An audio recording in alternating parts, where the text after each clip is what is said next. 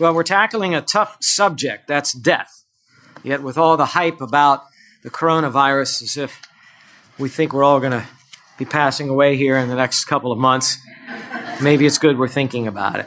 One way or another, all of us have to prepare for death. I hope that's not news to you. Not just financially, not just legally, but with far greater consequences, preparing for death spiritually. And I'm not just talking to the old people, all of us, because nobody knows how long their life will be. In fact, all of living really should be a preparation for death in one sense. For we spend much greater time on the other side than we will on this side. So if you ignore it and ignore it and ignore it, you are the greatest fool. If we prepare rightly for death, then death for the believer, and I'm talking about the true believer in the Lord Jesus Christ, the death for the believer is nothing to fear. Nothing to fear. It's nothing to resist thinking about. Why? Because we have a champion, Jesus Christ, and he has worked so thoroughly and so victoriously. Everything is set up for us. Everything is prepared. It's all going to be glorious. He defeated death. He turned sorrow into joy. He's turned misery into delight. This is the work of our Savior. That's why we're here and singing his name. He deserves it. He's the champion. Unbelievers, of course, are going to face a God who's angry with them. They're going to find out that even though God loves them, that God is not pleased with the way they lived, that their sin has to be punished. They'll have no Savior, and they'll stand before the judgment of God naked, and they will have their sins recounted, and they will pay with pain and shame for all of eternity for their own sin and their own life. But believers in Jesus as the Son of God, for us, as Paul wrote in Philippians chapter 1, death is gain. To die is gain. For me, if you were to summarize my life, Paul said, it's Christ. And then after the life, if you were to summarize how I think about it, I would say it's this, gain, G-A-I-N. I gain. I don't lose. Believers in Jesus Christ are not losers. We're winners, and that's why we gain. And that's really the main thought of this mini-series. To die for the Christian is gain. No wonder Jesus told his disciples on the night he was betrayed when they were not going to see him for a while in John chapter 14, verses 1 and 2, do not let your heart be troubled. You believe in God. Jesus said, believe also in me, right? And then he said, in my Father's house are many dwelling places. If it were not so, I would have told you. And I am going there to prepare a place for you. That's wonderful. Jesus went there to prepare a home and a place for us, the disciples. That's fabulous. It's great news. Now, what are we doing in this series? We're asking some questions about death, and we're getting some answers from the Scriptures. In part 1, if you missed it, we started really just putting our toe in and wading into the subject, not really diving into it. We asked as our first question, why do we even want to know what happens after death? And we talked about everything from the fear of death to curiosity. Well, the second question we talked about last time was, how is it that we can know what happens after death? And we gave a caution about all the experiential ways that people want to try to figure out by deducing from someone that died and their heart was restored, and then we put together books and we say this is what happens after death. That can be so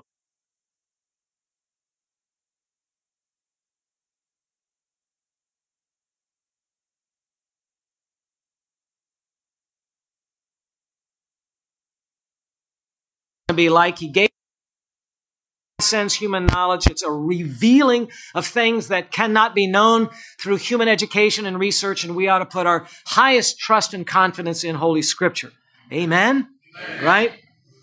It's a treasure of divine knowledge. We should rest our eternity on the truth of this book. And the third question that we really just began last time is, what is death?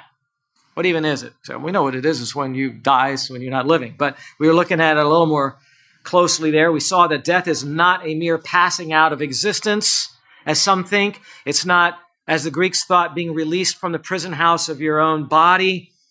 Death is not even soul sleep, which is taught in some of the more aberrant forms of Christianity. It's not soul sleep where you remain unconscious for centuries waiting for the day of resurrection. After death, you as a believer are going to be quite alert. You're going to be awake to many wondrous things that are going to be happening to you. I hope we get to some of those things today. And this is kind of where we left off last time, the weakness of the doctrine of soul sleep. And why is it weak? Because it focuses only on one set of verses that said so-and-so slept with his fathers and doesn't look at the totality of what Scripture says, bringing them together, piecing them together so we can see the full picture of theology that the Scriptures give us. Sort of brushes aside verses that don't say we sleep and doesn't know how to harmonize those verses with the other. Well, there are many Bible passages that reveal more about the afterlife, and we want to look at them. For example, Jesus told the thief on the cross, today you will fall asleep with me for 1,000 years, right? No, he didn't say that. What did he say on the cross? Today you will what? Be with me in paradise. That's Luke chapter 23 and verse 43. Not asleep in the ground. That term today is in the emphatic position in the Greek sentence there. Jesus was not saying, I'm telling you today. It was obvious that he was speaking on that day. The point of using the word today was that's where you'll be with me on this day. And that was really obvious from the context. He wanted that thief to be reassured. Remember, he's suffering and he's dying. He's saying, let me tell you what's about to happen. When your head drops in crucifixion, you're going to enter into paradise and I will be there with you. And that's happening today. It's amazing. I don't think experiencing paradise sounds like soul sleep. Sounds much better to me. And then let's go ahead and turn in the book of Philippians to our theme verse for this. Philippians chapter 1, verse 21, for to me to live is Christ and to die is gain. Here, as Paul contemplates the decision that he thinks is partially his, depending on how the prayers go, either I'm going to stay in this world. Remember, he was in prison when he wrote Philippians. Either I'm going to stay in this world and I'm going to continue to minister as an apostle, or I'm going to die. They're going to decide, Paul, we're going to take your life and you're going to die. And he said, as I'm thinking about which one I would rather have, I'm kind of hard-pressed about this whole thing. If I stay, there's going to be a tremendous amount of fruitful labor for me in the world. Paul didn't waste his life. He was busy serving Christ, you see. But if I die, it's going to be gain. And that's what he's saying. I'm in a win-win situation. That's what he's really writing. But look how he describes it. What is death? It's not falling asleep. Verse 21, it's gain. He would never say, I'm going to be asleep for about 1,000 years and I'm going to be cold and I'm going to be 6 feet under, and that is described as gain. Boy, are you really stretching interpretation when you do that. But it gets better. Go down, let your eyes glance down to verse 23. He says, I'm hard-pressed from both directions. Can't figure out what it is I really want to do. Having the desire to depart and be with Christ, for that is very much better. Notice 3 more descriptions that go into life after life, or life after death. This should get us excited.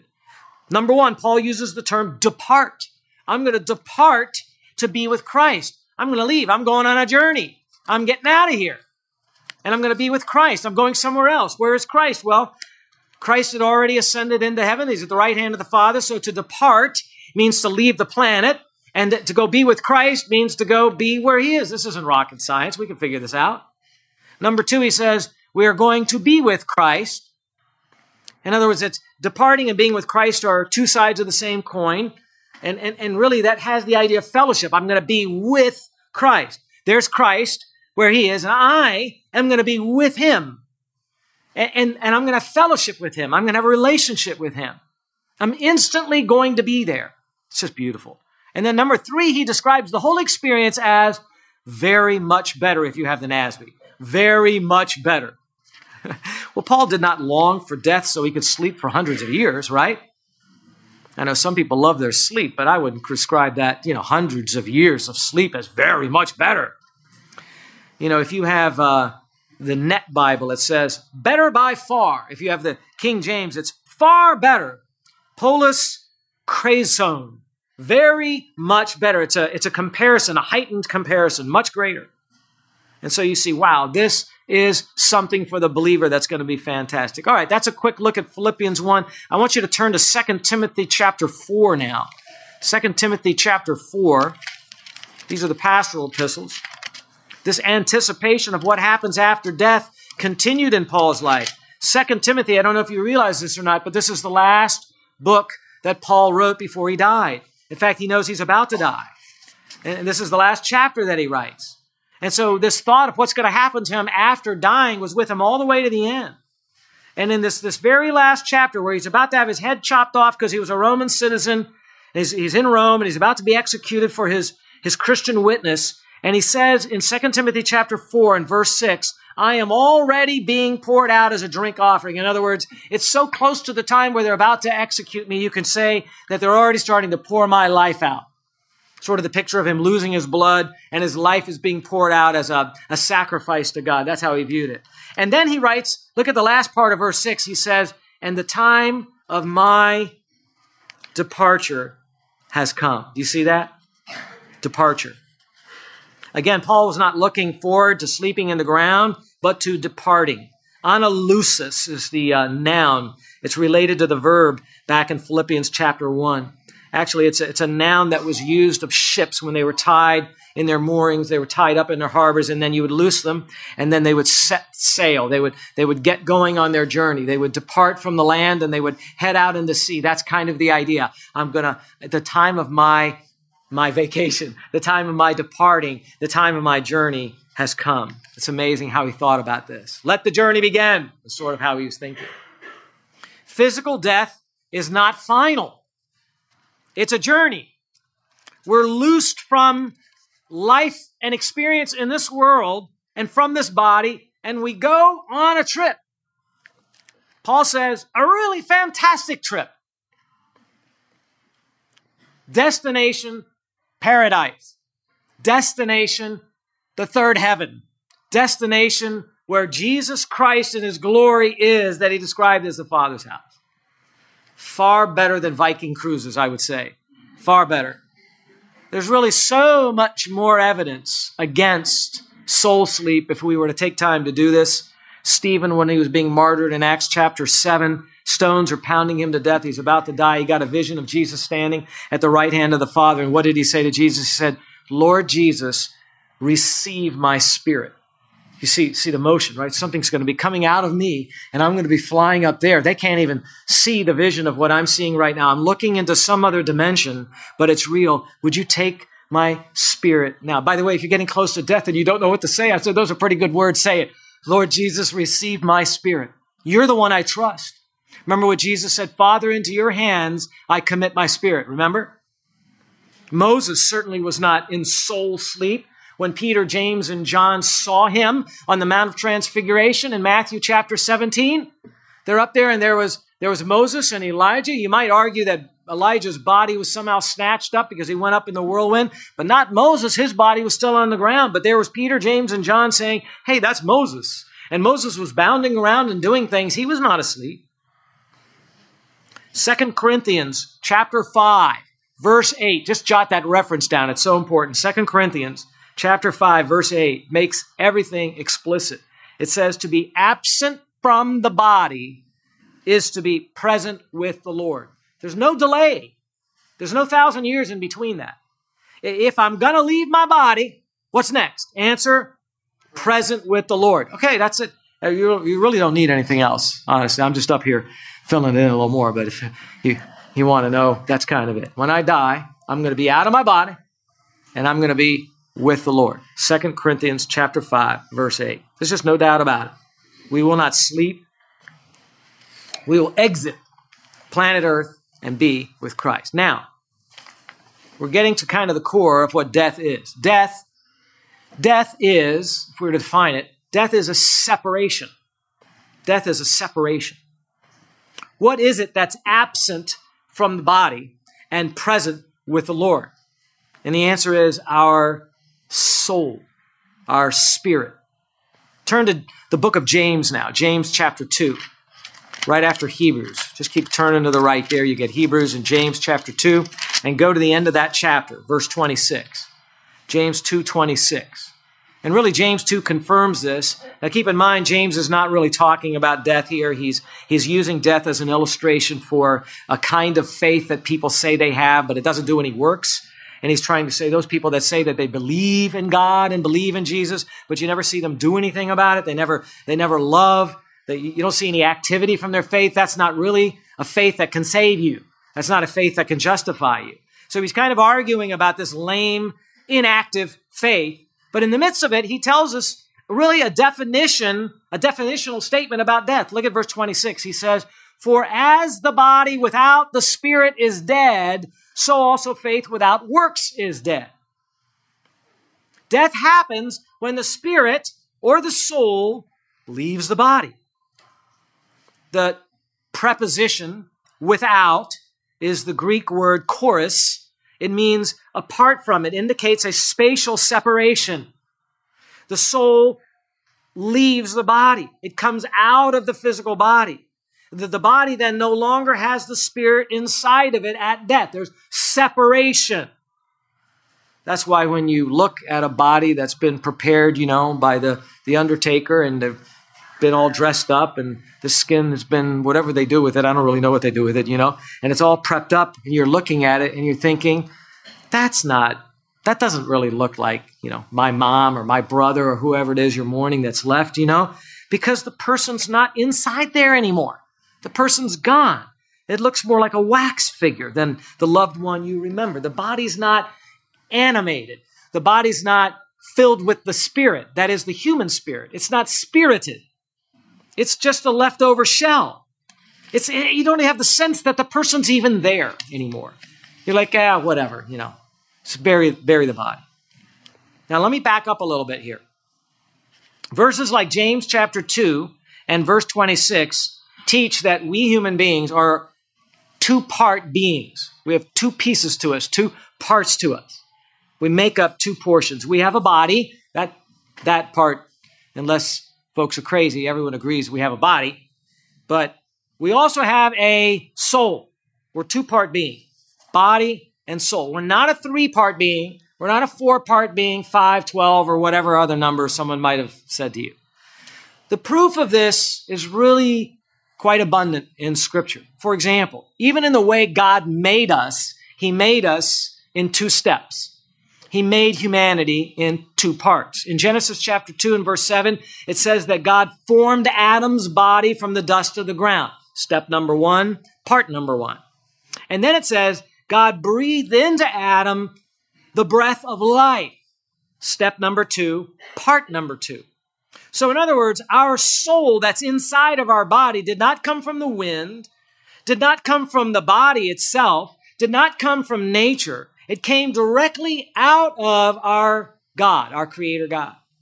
God filled our bodies with a soul/spirit. We are thus a dichotomous being. There are also many verses where you do a word study in Greek or a word study in Hebrew of the use of soul and spirit, and you see that they're used interchangeably. They're used as synonyms. You do the same thing with the Hebrew terms, and you see they're used. Everything the soul can do, the spirit does. The things that the spirit does, the soul does. And you see they're just two ways of talking about the same immaterial part that is on the inside. Scripture never says that both a soul and a spirit came out of the body and went to heaven, as if there's two pieces that go up to heaven. The truth of dichotomy is also seen that when you describe the entire human being is described as two parts, not three, not four. I'll give you examples, but there are many examples of this in Scripture. 2 Corinthians chapter 4 and verse 16 says, we do not lose heart, but though our outer man is decaying, our inner man is being renewed day by day. So there's two parts to us. There's an outer man, that's our body, and we're getting older and we're decaying. But our inner person, our inner man is being renewed. Two parts to it. Or Jesus' warning in Matthew chapter 10, verse 28. He says, do not fear those who kill the body, but are unable to kill the soul. But rather fear him, he's talking about God, who is able to destroy both soul and body in hell. In other words, fear the one who can destroy all of you. What is all of you? Soul and body. You say, well, what happened to the spirit? What happened to the mind? Those are just different ways of speaking of the soul. Your entire person can be destroyed by God, and you should fear him. He can throw the whole body and the whole soul for eternity in hell. And so we are two-part beings. Well, the same is true in verses like 1 Corinthians chapter 5 and verse 5, where body and spirit are used to refer to the entire person. There you have body and spirit rather than body and soul. Or as we saw in James chapter 2 and verse 26. If the body and the soul make up the entire human being, then there is no other part to your humanity. Now, you say, what about the verses that say, that use spirit and soul and body and sometimes mind or or energy or different words like that. Those are just sort of heaped up ways of describing the immaterial part that is on the inside of us, just a fuller way of describing that. They're not saying, here are all these little components inside of you. They're just saying, as far as that non-physical part of you, whether you call it soul, spirit, mind, will, conscience, those are not pieces of you. It's just referring to your inner spirit person. So physical death then is the separation of these two parts, the material from the immaterial, the soul from the body. The two come apart. The spirit does not hang out with the body, hovering around the body. By the way, that's why you don't have to be afraid of graveyards. You know, you're worried, oh, there's the graveyards, and that soul or that spirit's going to be haunting that area. No. They're gone. They left the body. They're not going to hang around the body anymore. You know, maybe there's a demon down there. I guess that doesn't really reassure you. But it's not going to be a human ghost. Most people, even unbelievers, are aware that there is a spiritual component to the human self. In Ecclesiastes chapter 12 and verse 7, it speaks of death this way. It says, "Then the dust will return to the earth as it was, and the spirit will return to God who gave it." See, what happens at death, the separation is, everything goes back to where it came from. The body goes back to the dust. Why? Because that's where God got it from, right? And then the spirit or soul of the human being goes back to God, either for judgment or blessing. Why? Because that's where it originated. Body to the ground, down. Soul goes back to God, up. So yes, you could say, in one sense, if you were only talking about the body, that the body sleeps. The body does sleep, figuratively speaking, right? The body lies in the ground. The eyes close. It's not moving, so you can say, well, since Jesus is going to raise that body again, then it's okay to talk about it figuratively as sleeping, because that's not going to be permanent even for the body. But the body's not literally sleeping. But what is it that happens to the soul or the spirit or the mind or the conscious portion of us? We are told that it continues. It continues its existence with the Lord Jesus Christ. On the day of the resurrection coming up in the end times, Jesus is going to take care of our bodies. You say, well, what happened if you fell in the sea and a shark ate you? And then someone else ate that shark, and someone else ate that shark. Those are the kinds of problems we just leave in the mind of God. He'll figure out how to put all the molecules back together again. What about the soldier that was blown and incinerated? What about the guy in the nuclear? You hear all these people like, there can't be a resurrection. I think that if God merely talked and all of this stuff came into existence, I figure he can do the reverse thing, you know? When we're talking about Almighty God, I don't know why people come up with these little conundrums. They can't be conundrums for God. He's Almighty, right? Ron Rhodes says this about death in his book. He writes, "Death is not the end. It is a mere transition into the afterlife, into the very presence of Jesus." Of course, he's talking about believers. Referring to his own departure, if we were to look further in 2 Timothy chapter 4, look all the way down at verse 18. Look what else he writes down at verse 18 in the same chapter. "The Lord will rescue me from every evil deed and will bring me safely into his heavenly kingdom. To him be the glory forever and ever. Amen." Wow. I'm about to die. It doesn't matter. I know that the Lord has it all worked out. I don't know how to get from here in the prison to the throne room of Christ, Paul's writing, but I know this. He's going to bring me safely there. He had no doubts. Paul had no doubt where he was going. Paul had no doubt that God was going to be able to get his soul up where it needed to go. And I figure we should have no doubts about it either, right? All right. That's death. What is death? Now, question number 4. What is it that believers will experience right after they die, the moments after we die? And this is really the heart of this mini-series. This is where my curiosity went. And of course, the scriptures don't give as many details as I wanted them to give. So I squeezed them as much as I could to see what was in there, to try to bring it out. Some of this may be a little bit of Tom's imagination, but I tried to base it on some statement of scripture so we could think this through.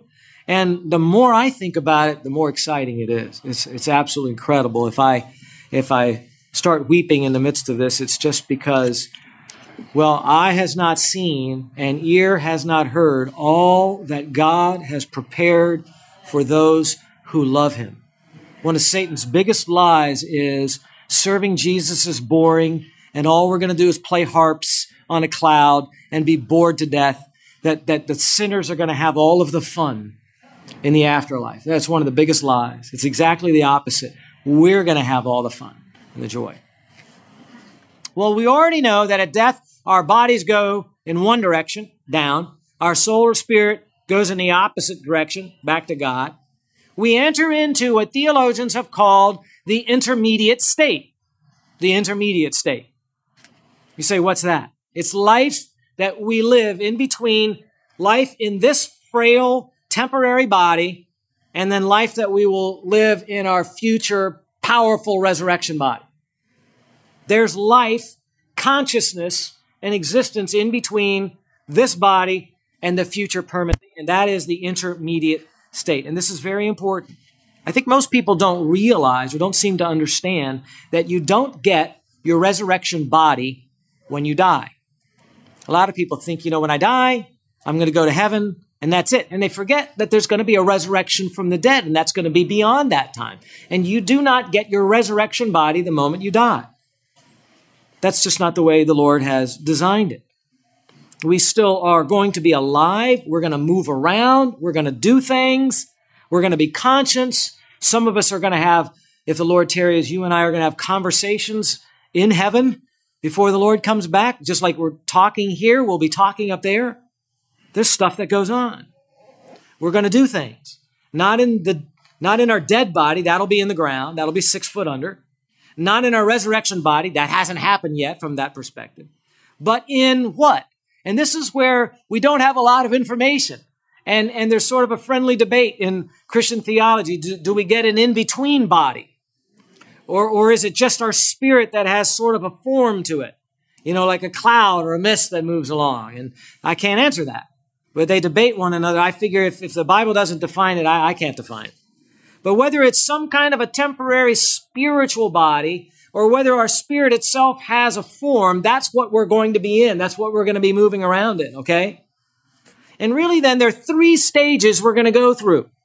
Now I want you to turn to 2 Corinthians chapter 5. 2 Corinthians chapter 5. There are 3 stages, and you'll see this. 2 are really easy to see. The other one has to be deduced. 2 Corinthians chapter 5.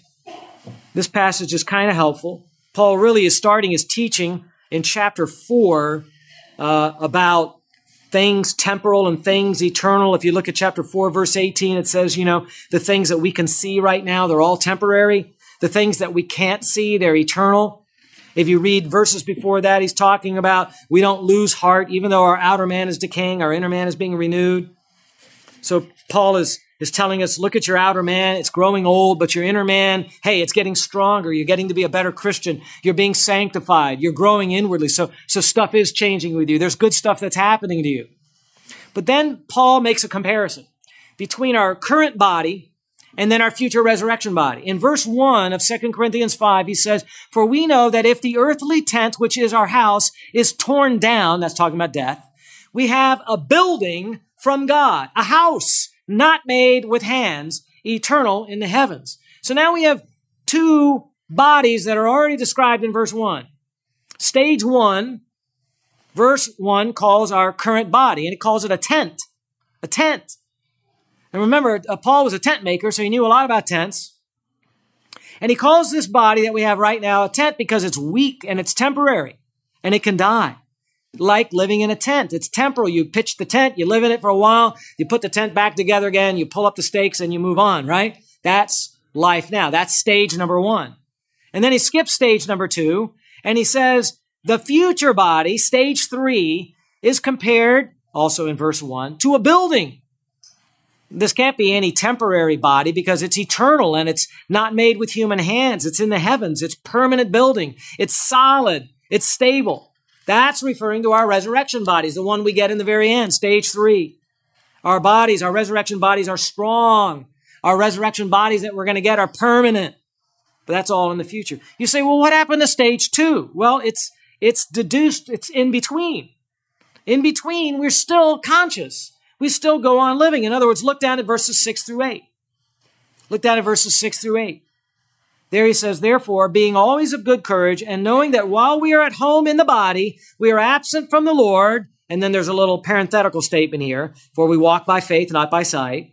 Verse 8, we are of good courage, I say, and prefer rather to be absent from the body and to be at home with the Lord. What's that? That's our spirit leaving the body, going and being at home with the Lord. After life in the tent and before life in the building, our spirit lives on. Our spirit works without a body. We are absent from the body here. We are present with the Lord. In fact, verse 8 says we are at home with the Lord. You have those terms with and at home. Please understand that that's meant to communicate encouragement.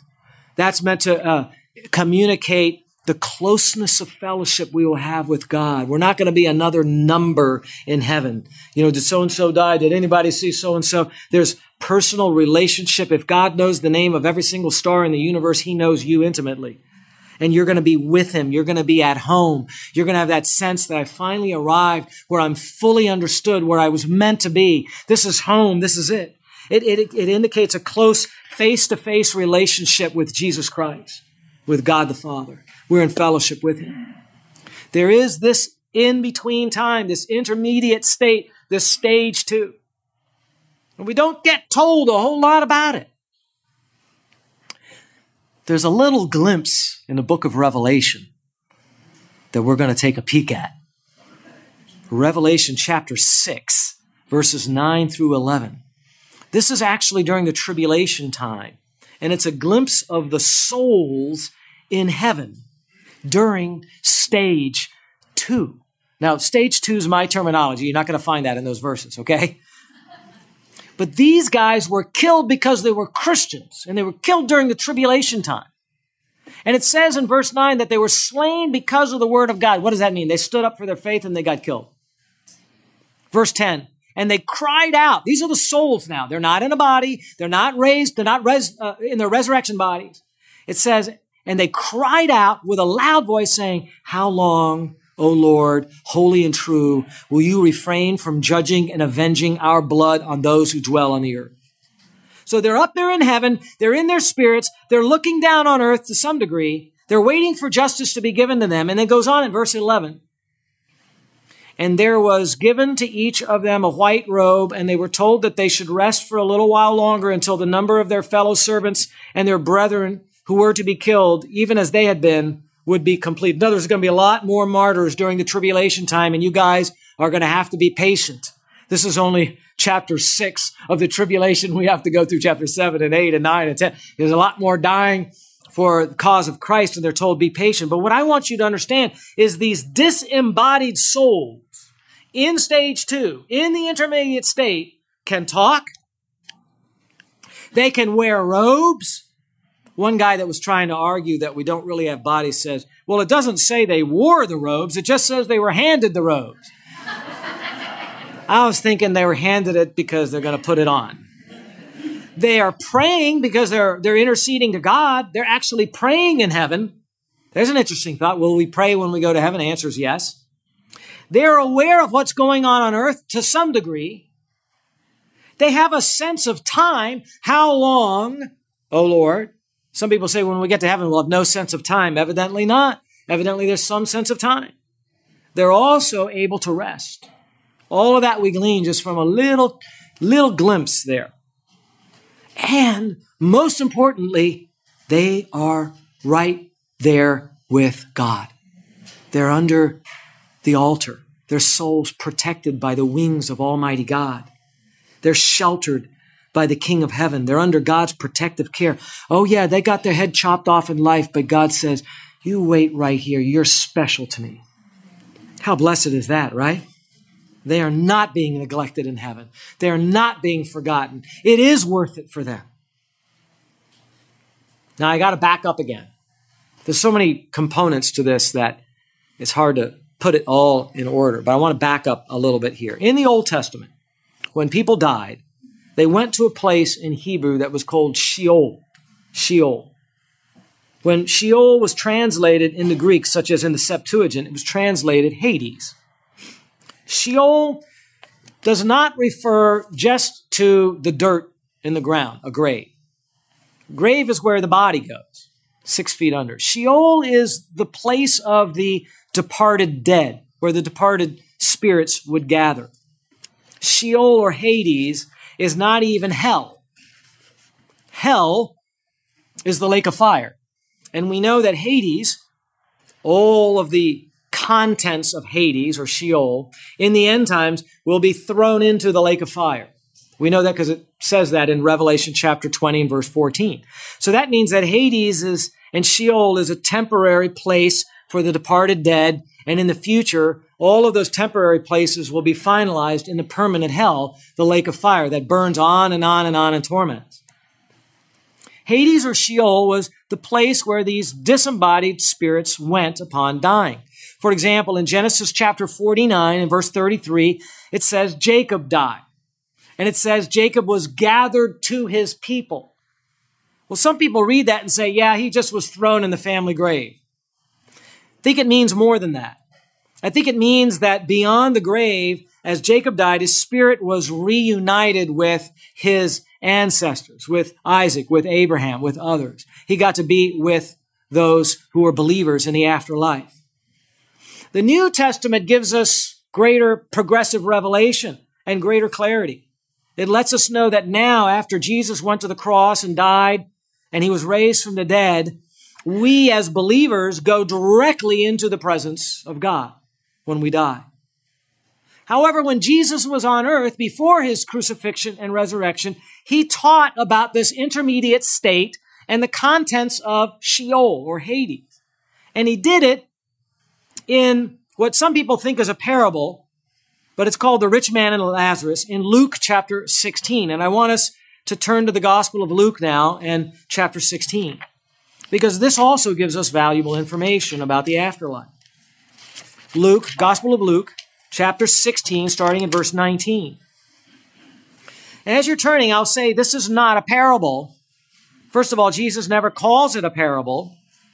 But in none of Jesus' other parables does he ever give one of the characters in the story a name. And this is the only one where he gives him a name, Lazarus. And so this is probably not a parable, but I would say this, even if it is a parable, it is meant to be true to life. In other words, it would give us an accurate understanding of the afterlife, of the contents of Sheol and Hades and what happened. Look at verse 19. I'm going to read this whole section because it's fascinating.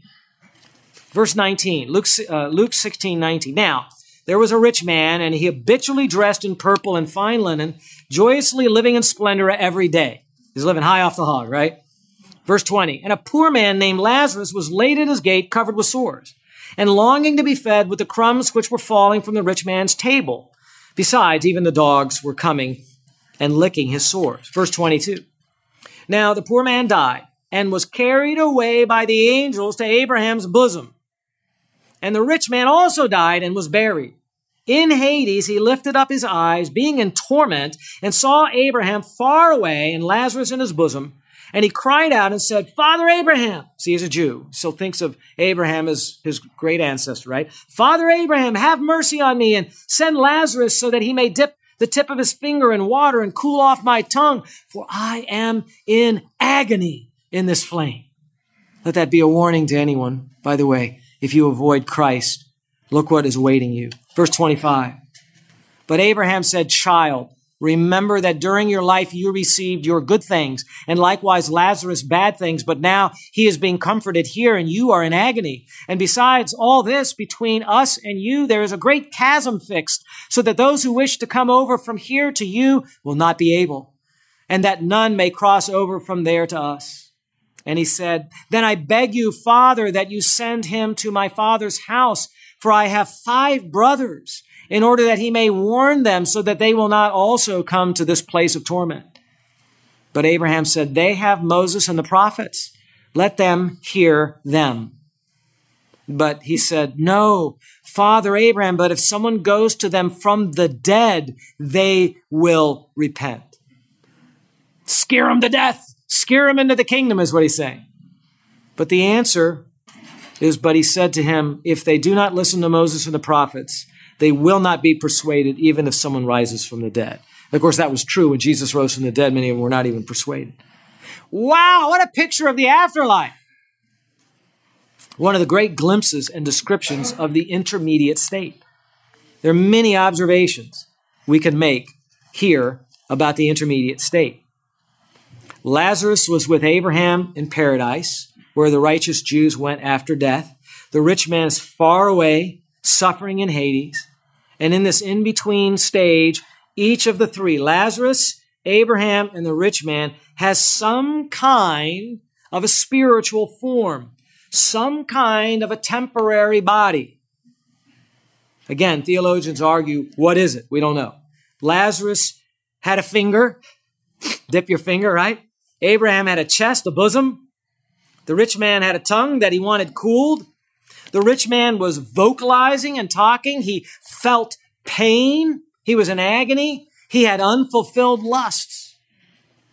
Listen, they were having a definite conscious experience. You can't read that and not see that. We might even hear a little bit of boredom and monotony in the rich man's words, and agony, certainly. But there's no relief for him. It's the same thing again and again and again. Won't there be any relief here? Does this sound like a cool beer party with your buddies in hell? By the way, those that are so tough these days, we'll all find out what happens after death. I'm sure I'll have a beer party with my buddies. Doesn't sound like that to me. Notice, too, this is the unbeliever's destiny. It was fixed at death. Had someone tell me, well, I'll repent after I die if I find out it's true. Too late. Verse 26, a great chasm was fixed. There's no moving.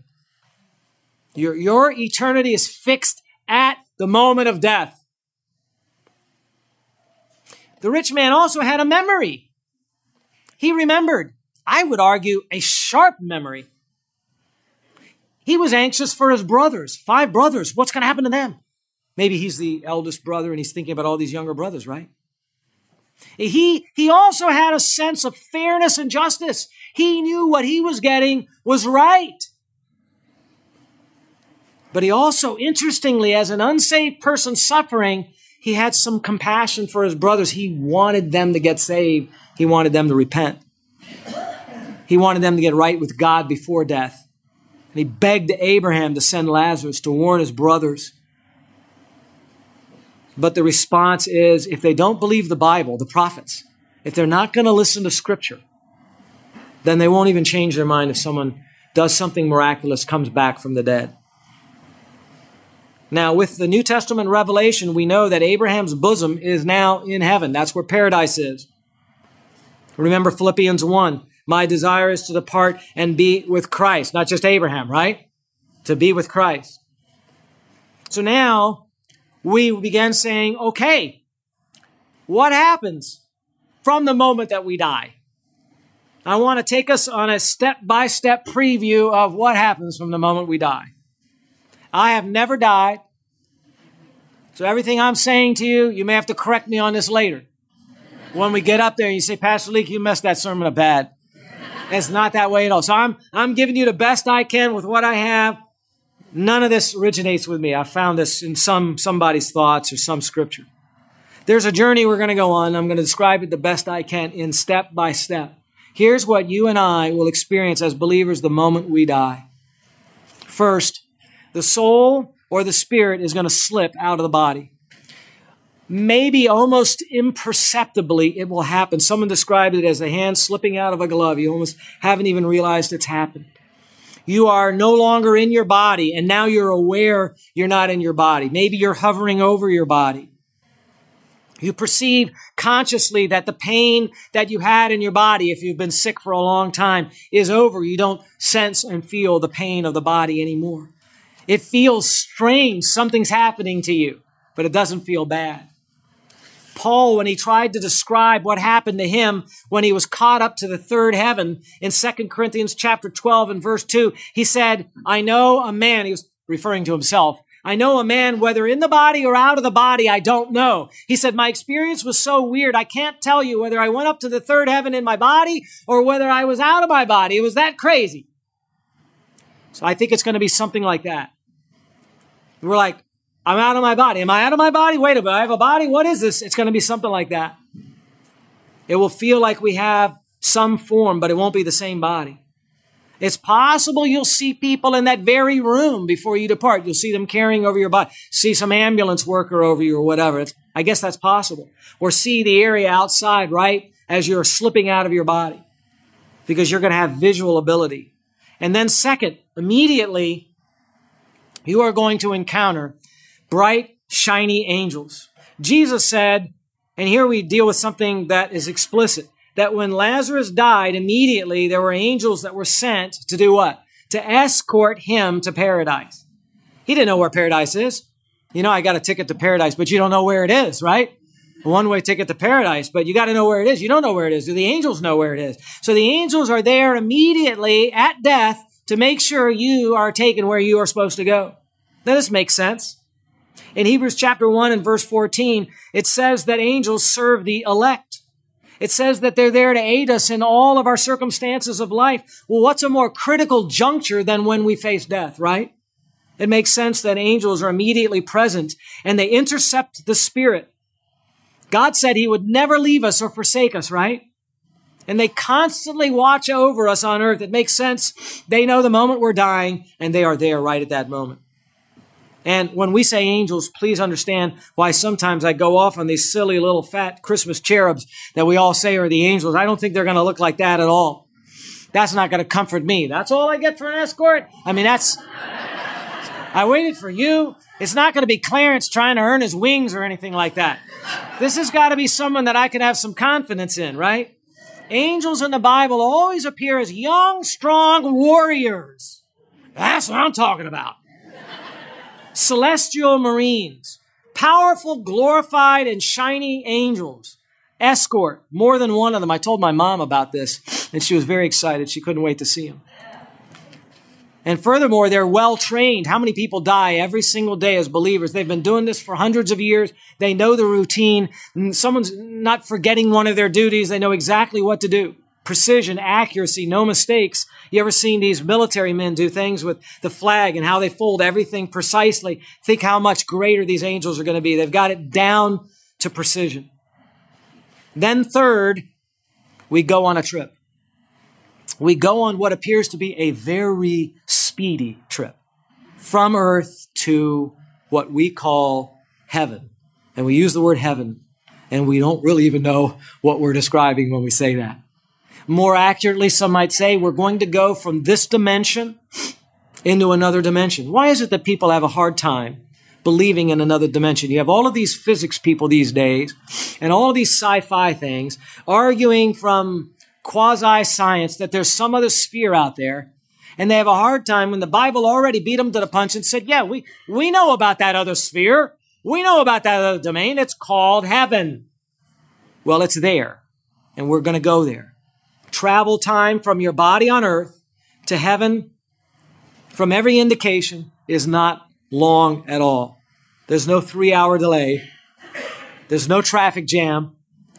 The trip is going to be amazing. It's going to be filled with awe. Your imagination and my imagination could not dream it up. What we will be seeing, hearing, feeling, maybe smelling, will be beyond anything that we could experience with the limitations of this body. We will pass through the first heaven. What's that? The sky. We will soar through the second heaven. What's that? Outer space. Making, by the way, Star Trek seem like old technology, right? The journey will be fast, but it won't be hectic. It will be serene. It will be calm. And then we will enter into the third heaven, another dimension, a place physics can only speculate about now. And fourth, with stunning change, we will be in a totally new environment. Again, how do we describe it? It's bright, it's orderly, it's clean, it's gorgeous, but it's warm, it's inviting, it's friendly, it's kind, it's exciting, it's filled with activities. There are all kinds of creatures that are there. Our surroundings will be so new, so different, we're going to struggle even to find words to describe it. It will be more different than we can imagine, but not scary, not disturbing, not unsettling. Wonderful is the word I would use. Amazing, jaw-dropping. Dr. Adrian Rogers, the great Baptist preacher, in his sermon 5 Minutes After Death, said this: the most amazing time you will ever spend will be the first 5 minutes after you die. Because it's all going to be new. It's going to be amazing.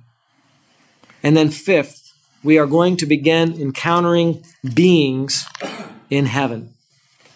And we ask, who is it that we will see first as we enter into this heavenly glory? And the answer is, I'm not sure.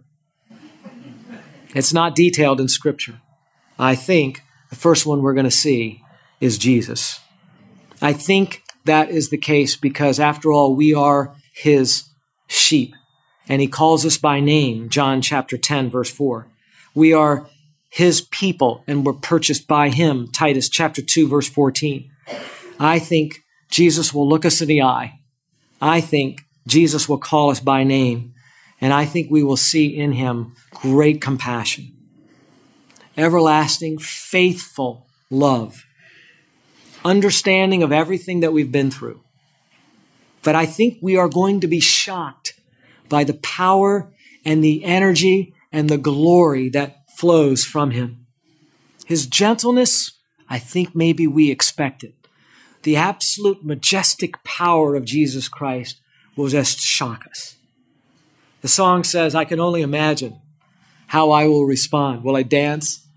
Will I fall down? I'll give my opinion. I think we'll fall down. I think we'll be like John. There was no closer person to Jesus on earth than John the Apostle. He was his closest disciple. John the Apostle knew Jesus, and the heart of Jesus' teaching had insights better than any man. And I think that's fair to say that. And when John, in his old age, saw Jesus in his glorified state on the island of Patmos in Revelation chapter 1, John says, I fell at his feet like a dead man. Of course, he was frail and afraid. I think we are going to have a mixture. And people debate, are we supposed to be afraid of God? Or are we supposed to love God? And theologies can stress one or the other. But we are told to love the Lord our God with all of our heart, soul, mind, and strength, right? We're also told that the beginning of wisdom is to fear God, right? Strange as it may be, I think at that moment we are going to have a feeling of the most awesome awe and reverence we've ever had in our life, and the most loving attraction to the person of Jesus at the same time. And I don't even know how to fit those two thoughts together. I think we're going to fear God and love God immensely. We're going to see the nail print in his hands. We're going to see the scar on his side. And we're going to remember, as we fall on our faces in worship, he loves me. This is the one that is the reason why I'm safe and secure. This is the one that went to his Father's house to prepare it for me. And we will know right then and there, we are home. That this world was not my home. We will know, as if we've been gone on a very long trip, finally I am home with loved ones. Now, there's a lot more that's going to happen, and I want to talk about that in part 3. But I wanted to get to Jesus in this one because I think he's the first one we're going to see. And if it doesn't work exactly like that, we are going to see Christ, and we know that because the Scripture says that. Amen? Amen. And now let's fellowship with Christ around the table. Let me just say a prayer here for our Lord's Supper. Father, thank you for your word. Bless the preaching of it. Help us to apply it in our souls with our faith. And bless us as we come around your table right now, Lord Jesus. Unto your glory we pray it. Amen.